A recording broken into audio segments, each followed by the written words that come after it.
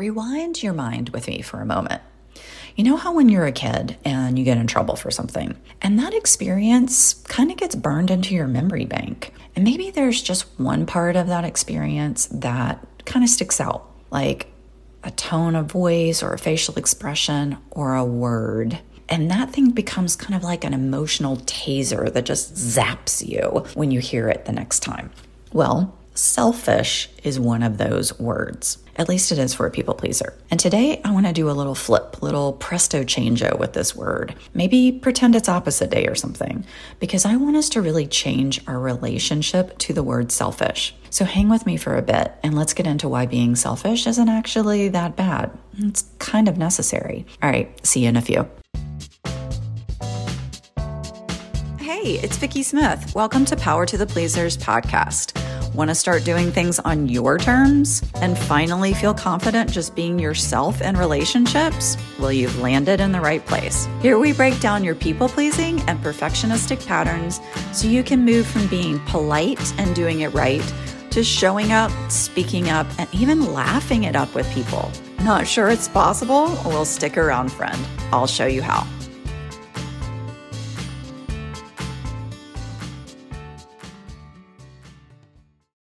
Hey everybody, what's up? I wanted to talk to you today about something that came up and it struck a chord, and it kind of sparked something in me that I hadn't really thought about in a while, and it is around the word selfish.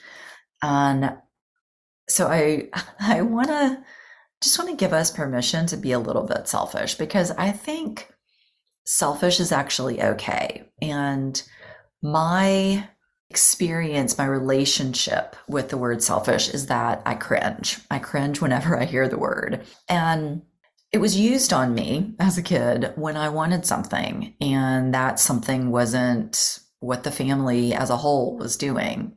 And hearing that I was selfish was really shameful to me, and it threw me into hiding my wants and my needs. It made me take away this belief that if I wanted something that the collective didn't, my family, if I was an outlier in some way, then that meant I was in the wrong and I was hurting someone's feelings and being self-centered, right? And selfish just became bad, as in like rude and self-involved and stingy and uncaring. And I mean, it had the sting of shame to it. So I just didn't want to be seen as selfish, and I definitely didn't want to be labeled that way.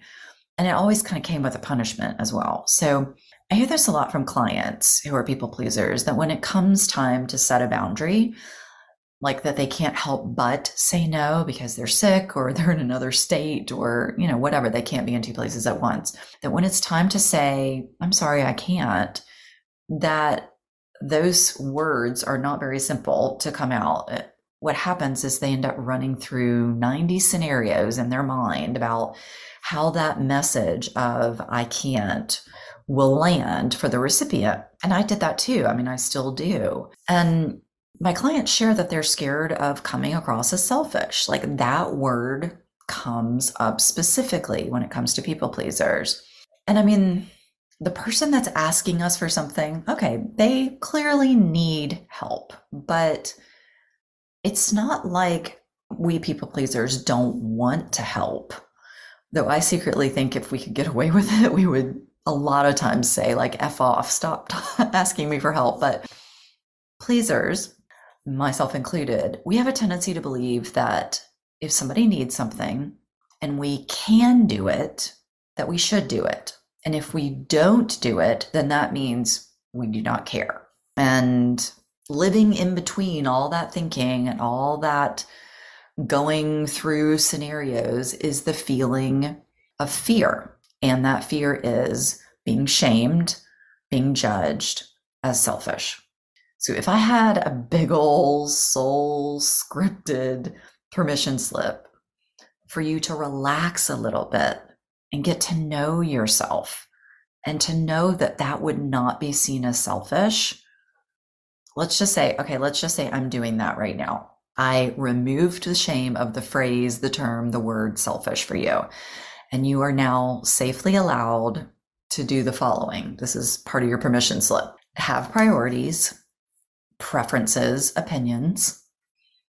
Have stuff that pisses you off, like get irritated at people and not be only super understanding. Have stuff that floats only your boat, like specifically, like that's what I like. I like it to be just that way. You're allowed to change your mind. You're allowed to complain to the wait staff about bringing you something that you didn't order. You're allowed to not let someone over in traffic, to not buy Girl Scout cookies. You're allowed to order your own dessert and not share it. You know why? Because it's your fucking life. It is your life. You are the one that has to live out all of these choices. All of these choices then set off this chemical reaction inside of you that no one else knows what it feels like except you. And if you keep telling yourself you're selfish for wanting what you want, then you will end up living another person's life. You will become a mini version of the people around you because you will forfeit your personal expression and experiences. And you will not be living your unique life. And you sure as hell will not feel fulfilled. And as a pleaser and a perfectionist, we don't often recognize we have choices. I can't believe this, but in the moment, we don't. It just doesn't register for us. We don't recognize that we have a life outside of the relationships that we're in and the people in those relationships that we end up prioritizing. We're so used to blending in and making shit work that really doesn't work for us, but we don't dare point that out. And why? Why are we so used to blending in and making stuff work? Why are we not pointing out that we can't do it? Well, because we're afraid of conflict, afraid of upsetting someone, disappointing someone. I mean, how could we? How could we be so selfish to put a bad feeling onto someone else's plate, right? How could we do that? That's not what we're supposed to do. Well, remember the soul scripted permission slip? I am handing it to you right now because we can be selfish. And we need to be selfish. We absolutely all have self-interest. We are wired that way. If some bear is running down the road, I might be able to step in front of the person that I'm with right then and try to take the hit. But in my self-interest and my self-survival, I'm probably going to run my ass in the opposite direction and just hope that you are going to do that too. But to expect ourselves to be super evolved and this higher being and completely neutral or altruistic, it's not possible. Even the Dalai Lama has an ice cream flavor preference, for goodness sake. So knowing yourself and what works for you and what doesn't is not selfish. It's just knowing what you like and what you don't like. I don't like tuna fish. If you've listened before, you might have heard this. But the tuna fish test is what I always go to. I have no doubts in my mind that tuna fish is not something I'm going to ever order or eat. And if someone only has tuna fish to offer me and I say, no thanks, guess what? That's not being selfish. That's having a preference, and that's stating the preference. The idea and belief that I adopted, and so many of us adopt, is that if and when we do actually show up and share an opinion or state a preference, that we're hurting someone, that somehow we're actually making someone else's life unbearable and uncomfortable. And are you really seriously hurting the person's feelings that offered you tuna fish if you say no thank you? Maybe it's awkward, right? Maybe there does end up being this whole hullabaloo around it. I don't know. But the fact is, you're not selfish. The person just had feelings about your answer of no. See, this is what gets me. The label of selfish stops us in our tracks as people pleasers and perfectionists. And it makes us go through all of this mental processing and lose ourselves in shame and doubt. And if we end up not setting a boundary or taking care of ourselves because we're afraid of being shamed and judged, what does that mean our life is going to look like, right? We're going to live somebody else's life. We're going to put their preferences as our preferences. So I want to say, again, permission slip. We are allowed to know ourselves. We're allowed to decide what is urgent and what isn't. We just are. We are allowed to decide what happens for us because we are the ones that have to live through the choice that we just made. And it is actually a human right. We are allowed to decide things for ourselves. Other people can label us as selfish. That will be hard to hear. It will be hard to receive. And we are still okay to choose something that fits for us and us alone. When I first got that message that I was selfish, I was a kid. I'm clearly no longer a kid. I understand now that there were a lot of other things happening when I heard, don't be selfish and rather cook to that food, now eat it. And it was probably tuna fish. I just didn't want it. It did not taste good to me. And looking back over just that example, I can understand that the word selfish, that word itself might not have actually fit the situation for which it was used, but somehow it was used and it stuck with me. So I want you to give yourself permission to unhook yourself from the label, from the word, because being different does not equal being selfish. Having limits does not mean you are selfish. Leaving a toxic work environment or an unfulfilling relationship isn't selfish. How many of you pleasers and perfectionists have stayed in relationships because you didn't want to hurt the other person's feelings? You didn't want to be seen as selfish because you were just like, God, it's just not working out. It's like, no, I should probably give that person a chance and I should probably, and we stayed. Sometimes making these types of decisions, getting out of relationships, being different, saying no, sometimes it's actually self-preservation and it's vital for our health. So unhook yourself, divorce yourself from the word for a while and just play around with it, just practice and just ask yourself, what is truly selfish and what isn't? By the way, it's all subjective, but I would love for you just to do those inquiries.